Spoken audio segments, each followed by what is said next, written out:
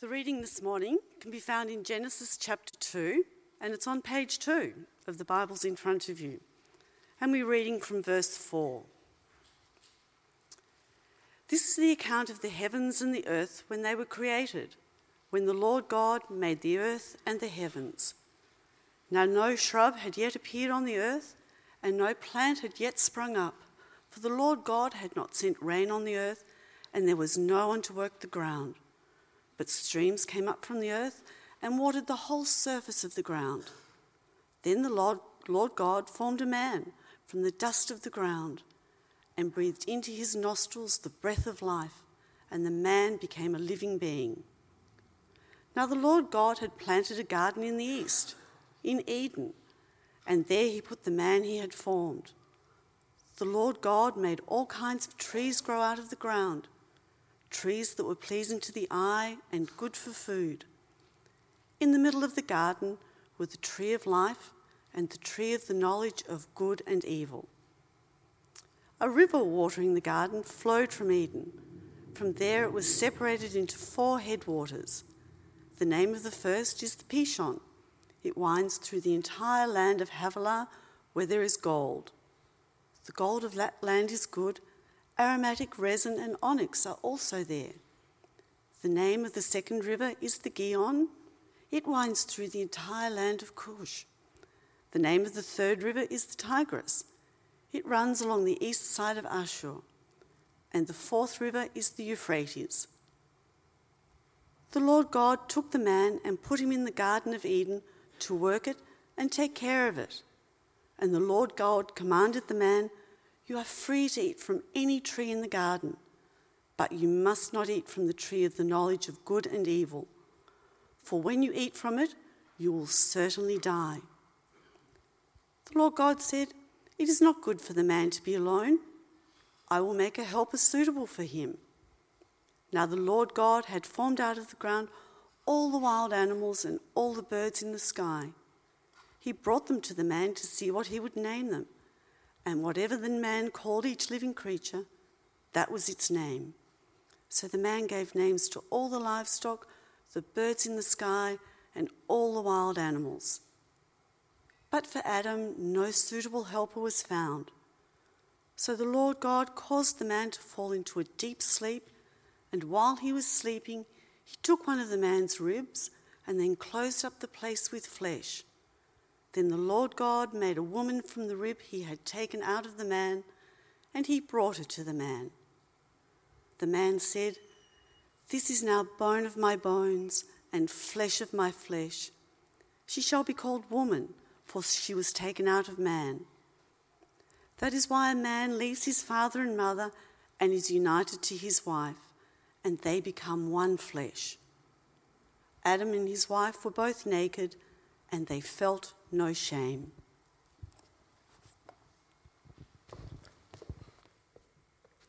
Well, thanks, Susan, and g'day, everyone. My name is Scott. If I haven't met you before, I'm one of the ministers here.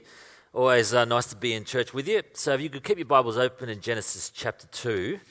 And you've prayed already for me, but I'd like to pray for you before we begin. So let's do that. Heavenly Father, conscious that before me today there are people in all sorts of different circumstances, some who are married happily and some otherwise, and some who are single, some happily and some otherwise. And I just pray that the words this morning would be of use to us all in different ways. Amen. Jerry Seinfeld. You know Jerry Seinfeld, famous New York comedian with the big hair. He once said that the difference between being single and being married is in the form of government. You see, when you're single, he says, you're the dictator of your own life. I have complete power. I can give the order to fall asleep on the sofa with the TV on in the middle of the day, and no one can overrule me. When you're married, you're part of a vast decision-making body. Before anything gets done, there are meetings. Committees have to evaluate the situation, and that's when things are working well. And that's what's so painful when things aren't working well. You get impeached, and you're not even the president. Well, today in our little holiday series called Truly Human, we're going to be thinking about the topic of marriage. And next week, Ben is going to be helping us think about the topic of singleness from the Scriptures. And hopefully they'll be more profound than vast decision-making bodies and falling asleep on the sofa with the TV on. It's fair to say in this series called Truly Human, we're not really starting from first principles. We haven't got a blank sheet of paper and asking what is the fundamental thing about being human? What are the most important things to say? I mean, your first three questions probably wouldn't be, is gender fluid? Should we persevere with marriage in the 21st century? How should we think about singleness? But each of those three topics are very timely for us today, and so we need to bring the wisdom of the Scriptures to bear upon these aspects of being human. And so last week, Bruce walked us through the vexed question of gender fluidity. Next week, Ben will share with us some thoughts on singleness from the Bible, and today we're going to look at the topic of marriage. And before we even get on to what I think is a really positive biblical vision for marriage, it's worth just recognizing there are threats to marriage, and a thread that has woven itself throughout our culture over the last 50 years, which in many ways has undermined our kind of classical concept of Christian marriage. For example, in the 1960s, with the introduction of the contraceptive pill and the sexual revolution, that had an effect because it separated, or it became possible to separate the act of sex and the consequence of becoming pregnant. That connection just wasn't as tight anymore, and obviously this would impact upon the institution of marriage. I was talking with a fellow exactly 7 days ago on those steps just out there. He was one of those older, colourful, manly identities that you see around, and he was telling me about his parents, and he said back in the day, young people would go to a dance, they'd fall in love, they'd get in bed, then they'd get pregnant, and then they'd get married.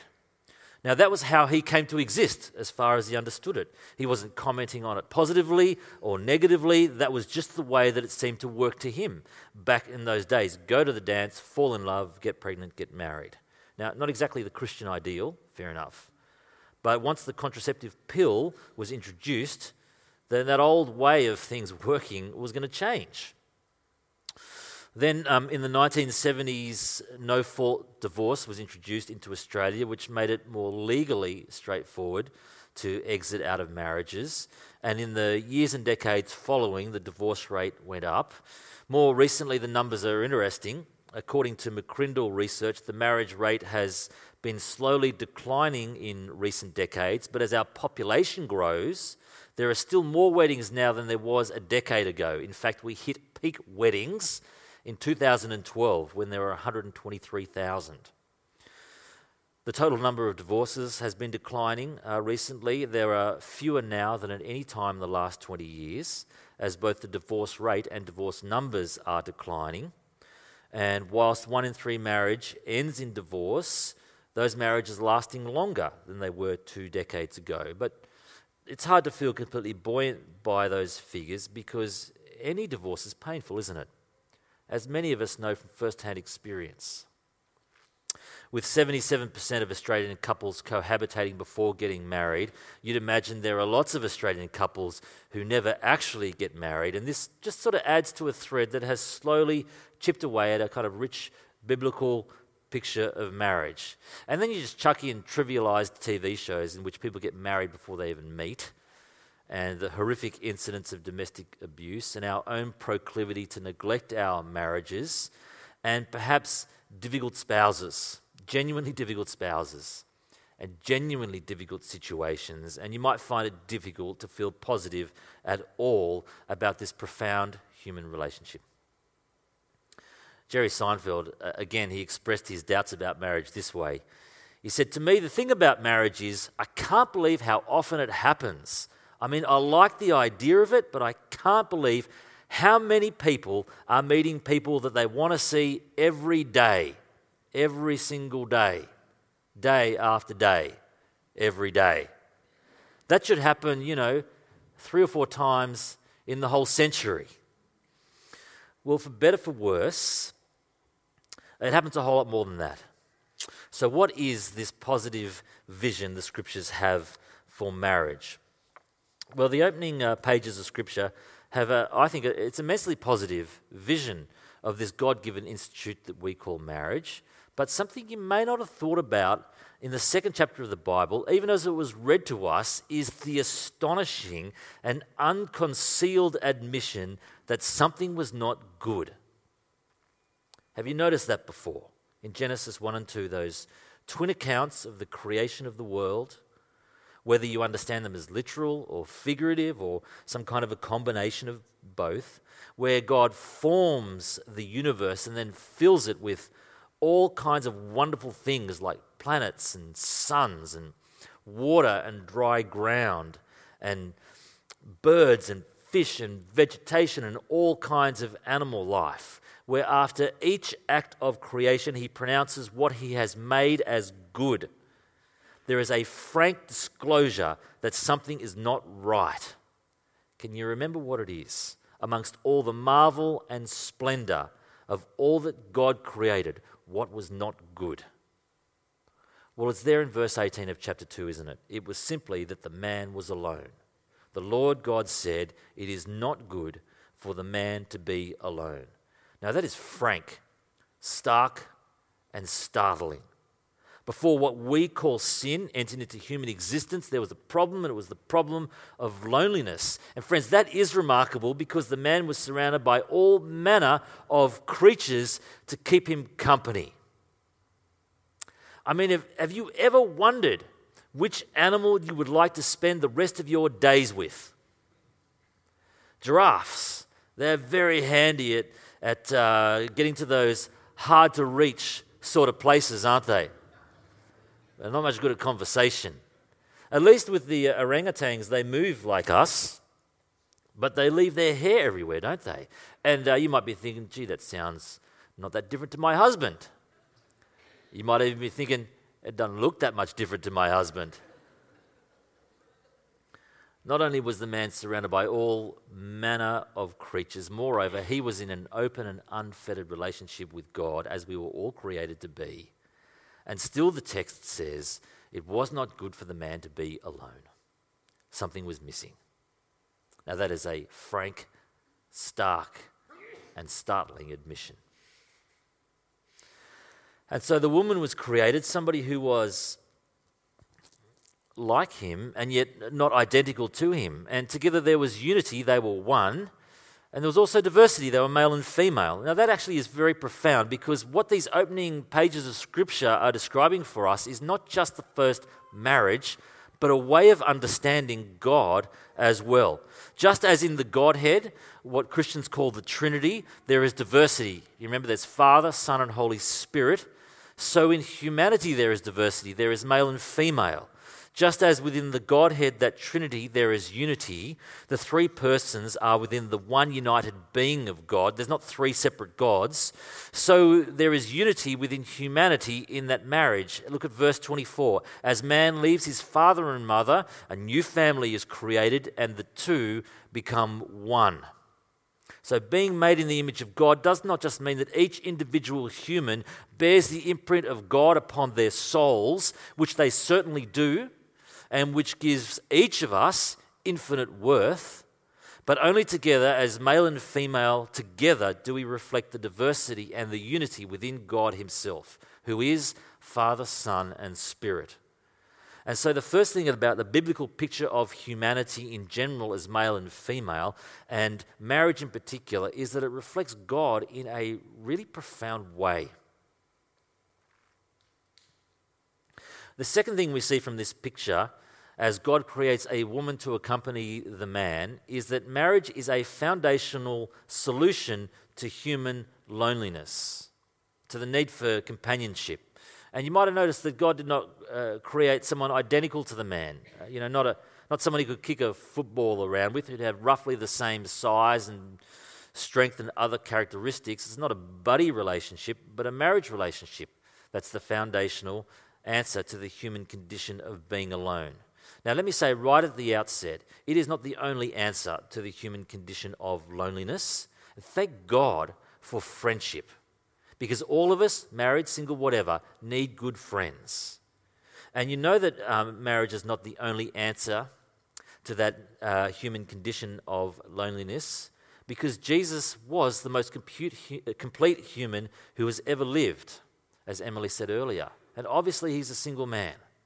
And so it's going to be very important for us all, single, married, whatever, to hear the Bible's take on singleness next week. But because marriage is presented as a foundational answer for human companionship, that also means the desire to be married is a legitimate longing. To miss being married, if you have and you are no longer, is an okay thing. It's okay to want to get married. To have that sort of yearning and that sort of longing is not an ungodly thing. And so we've seen, firstly, how marriage reflects the unity and the diversity of God. We've seen how it's the solution to the human need for companionship. It's also the vehicle for bringing new humans into the world and raising them in society. Now ask yourself the question, how are humans going to carry out the creation mandate in Genesis chapter 1 to be fruitful and increase in number? Are they just going to procreate like wild animals who don't care for their young? Of course not. Do you know how high maintenance human offspring are? Of course you do, right? And marriage is the context for the bringing of children into the world. I want you to listen to how the introduction to the marriage service puts it. And I'm sure you would have heard these words before. Marriage is a gift from God for human well-being and for the proper expression of natural instincts and affections with which He has endowed us. It's talking about sex and intimacy. It's a lifelong union in which a man and a woman are called so to give themselves in body, mind, and spirit, and so to respond that from their union will grow a deepening knowledge and love of each other. In the joys and sorrows of life, in prosperity and adversity, they share their companionship, faithfulness, and strength. Okay, that's talking about companionship. In marriage, a new family is established in accordance with God's purpose, so that children may be born and nurtured in secure and loving care for their well-being and instruction, and for the good order of society to the glory of God. And so you see from that marriage is fundamental to God's design for humanity, for sex and companionship, and for the raising of children, for the good order of society. And can I say very briefly, and this is not to replay old scripts or rip scabs off old wounds, this is why I actually don't think Christian opposition to same-sex marriage is necessarily stupid or mean-spirited. It certainly can and has been expressed meanly. But you can see why a marriage between a man and a woman reflects the unity and diversity of God in a way that a union between two members of the same sex just doesn't. And you can further see that if the original intention of the Creator is for children to be raised by those parents who brought them into the world biologically, then a same-sex marriage severs that natural connection. Now, friends, it's not my business or your business for that matter to tell anyone outside of the church how to live their private lives. But if we're talking about instituting an arrangement that reshapes the family unit, the basic building block of society, and which flattens out the diversity of the genders in relationships, then it's not stupid to say, hang on, just wait a minute before we do that. Now, we've seen how the biblical picture of marriage reflects the diversity of God. We've seen how it answers the quest for human companionship. We've seen how it provides for the birthing and nurturing of children for the good order of society. And lastly, it serves a typological function, which is a fancy way of saying it just teaches us more stuff about God. And when you look at a human marriage in which a husband loves his wife sacrificially, and in which a wife gives herself to her husband, we're supposed to see something of God's love for His people and Christ's sacrifice for His bride, the church. Now, the Apostle Paul in Ephesians 5 says this, "Husbands, you love your wives just as Christ loved the church and gave Himself up for her." That's what you do, husbands. "And for this reason, a man will leave his father and mother and be united to his wife.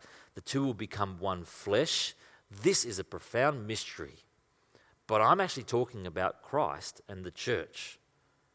Still, each one of you also must love his wife as he loves himself, and the wife must respect her husband. Very interesting couple of verses, not the least of which is because the Apostle Paul quotes our key passage of Genesis 2. But you can clearly see from there that a husband's sacrificial love for his wife is meant to reflect Christ's sacrifice for his people, for the church, for us. And a wife's respect for her husband is meant to reflect the honour and the respect that we, as the church, give to Christ as our Saviour. Marriage has this typological function. It's meant to point beyond itself to illustrate the love that God has for us all. Now that might be great, and you're saying to yourself, sounds awesome, Scott, but it's a bit of an ideal picture, isn't it? I mean, heck, it's from Genesis 1 and 2. That's before sin spoiled everything, including marriage. What does marriage look like this side of the fall from Genesis 3, when the disobedience our first parents brought sin and death into the world? Well, that is a good question, isn't it? Because you scan through Genesis 3 and right away you see the impact of human disobedience. There's firstly an impact upon the relationship between humans and God. You remember the humans hide from God in the garden there. They're ashamed. And then you see the relationship between the humans break down between the man and the woman. The man who had first abdicated responsibility in the face of temptation now turns on his wife and blames her. And think to yourself, how often has that played out since then? Where men have failed to take responsibility for things and then blamed others when those things go pear-shaped. And then later in the chapter, we see that a power struggle will ensue between the man and the woman.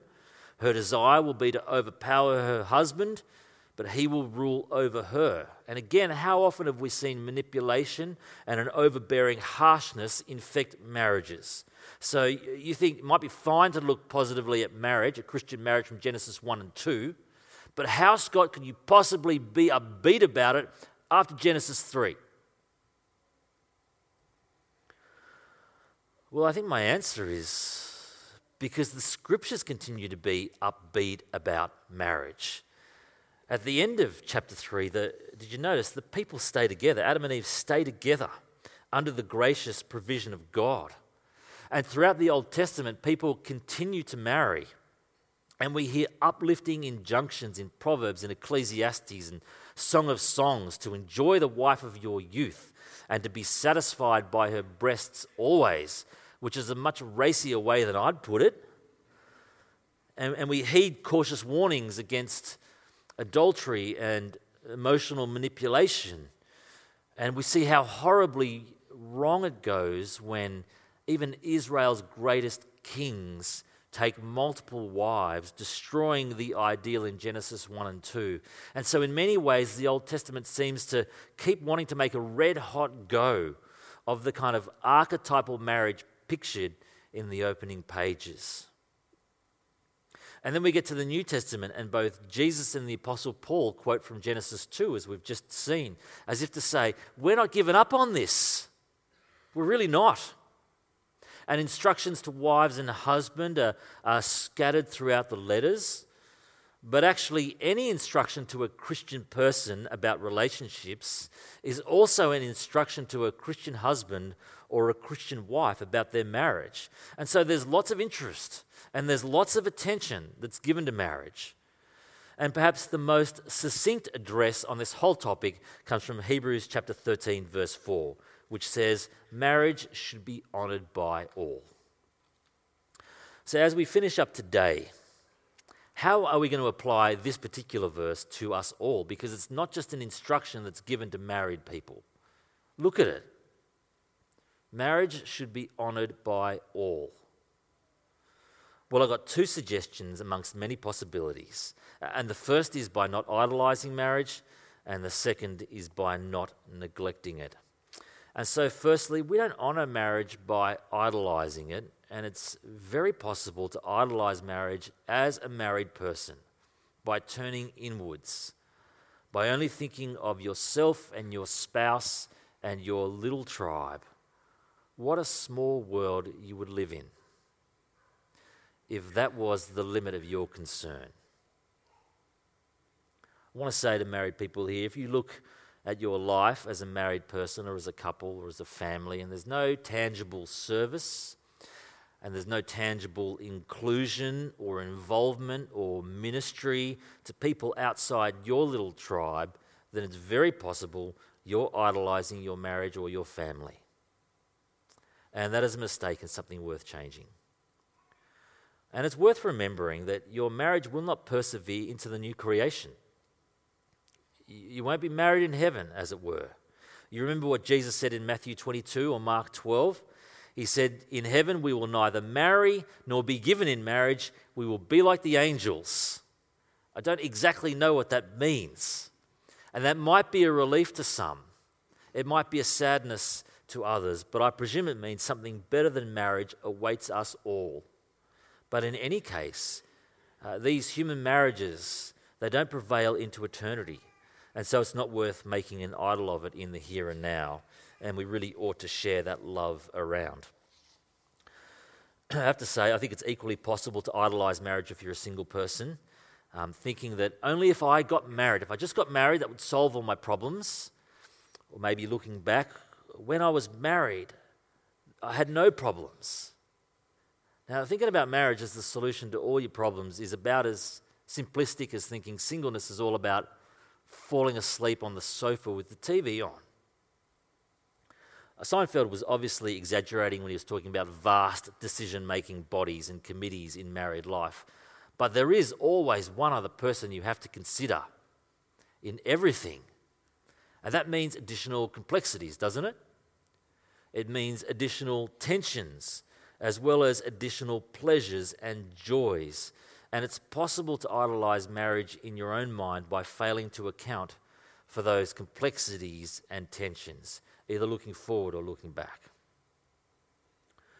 But the greater way to dishonor marriage, I imagine, is to neglect it. So I do want to say to married people here today, don't neglect yours. We have thought about domestic abuse recently, which is clearly negative and destructive, but neglect can also dishonor and destroy your marriage. That's partly why I wanted to put before you a positive vision for marriage today. It's why we wanted to run those date nights with a purpose to help married people invest rather than neglect this seminally important relationship. Now, friends, I know there are some here who are in very difficult situations. Very difficult situations. And that might mean what I'm about to say seem very trite. Truth is, you're only responsible for your own actions and whatever is in your power to do. But here are some suggestions, nevertheless, for us all. Read the marriage books. I've got some I could give to you that would be useful. If you don't read, watch the marriage DVDs. See, there's no excuses, husbands. Take the marriage surveys. Take initiative for organising a night out. Take initiative for going to bed early to make love or to cuddle. I know it's difficult when the Tour de France is on. Look each other in the eyes and say, I love you, before heading out to work or heading out for whatever is before you in the day ahead. Express gratitude specifically for what your spouse contributes to the relationship. Both my guys groups, we've spent the whole term thinking about marriage because there's lots to say. And at one point I made all of us pray to God out loud, each man giving thanks for his wife for something specific. Because I knew it wouldn't happen any other way, and I knew that I had to lead by example. And none of them saw this because we were praying, but my eyes welled up because it was really moving to hear what they appreciated about their wives. For God's sakes, married people, say those words to each other. Do that little job around the house that your spouse hates or that will make a big difference to their day. Tell them you love them every day. If they like presents, buy them a present, not because you're in trouble, but because they like presents. Pray for them, pray with them, help them get to church. Get help if you need to, in what area of your marriage you need it. Say sorry. Be kind. As we finish up today, We've looked at an ideal of Christian marriage from Genesis 1 and 2 that remains intact thereafter, but it is under threat for all sorts of reasons. Now, we can fail to honour marriage by idolising it.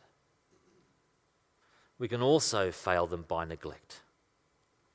Friends, let that not be us. And let me pray for us all. Heavenly Father, God, I want to thank you for making us human, male and female, in your image. Thank you for relationships, friendships. Thank you for marriage as well. Help us not to idolise it, whether we're married or single. Help us not to neglect it either. Pray for the marriages of this church, that they might be growing in strength and depth. For many reasons, not the least of which is that we might look upon them and learn something of your great love for us all. In your Son, the Lord Jesus Christ, in whose name we pray. Amen.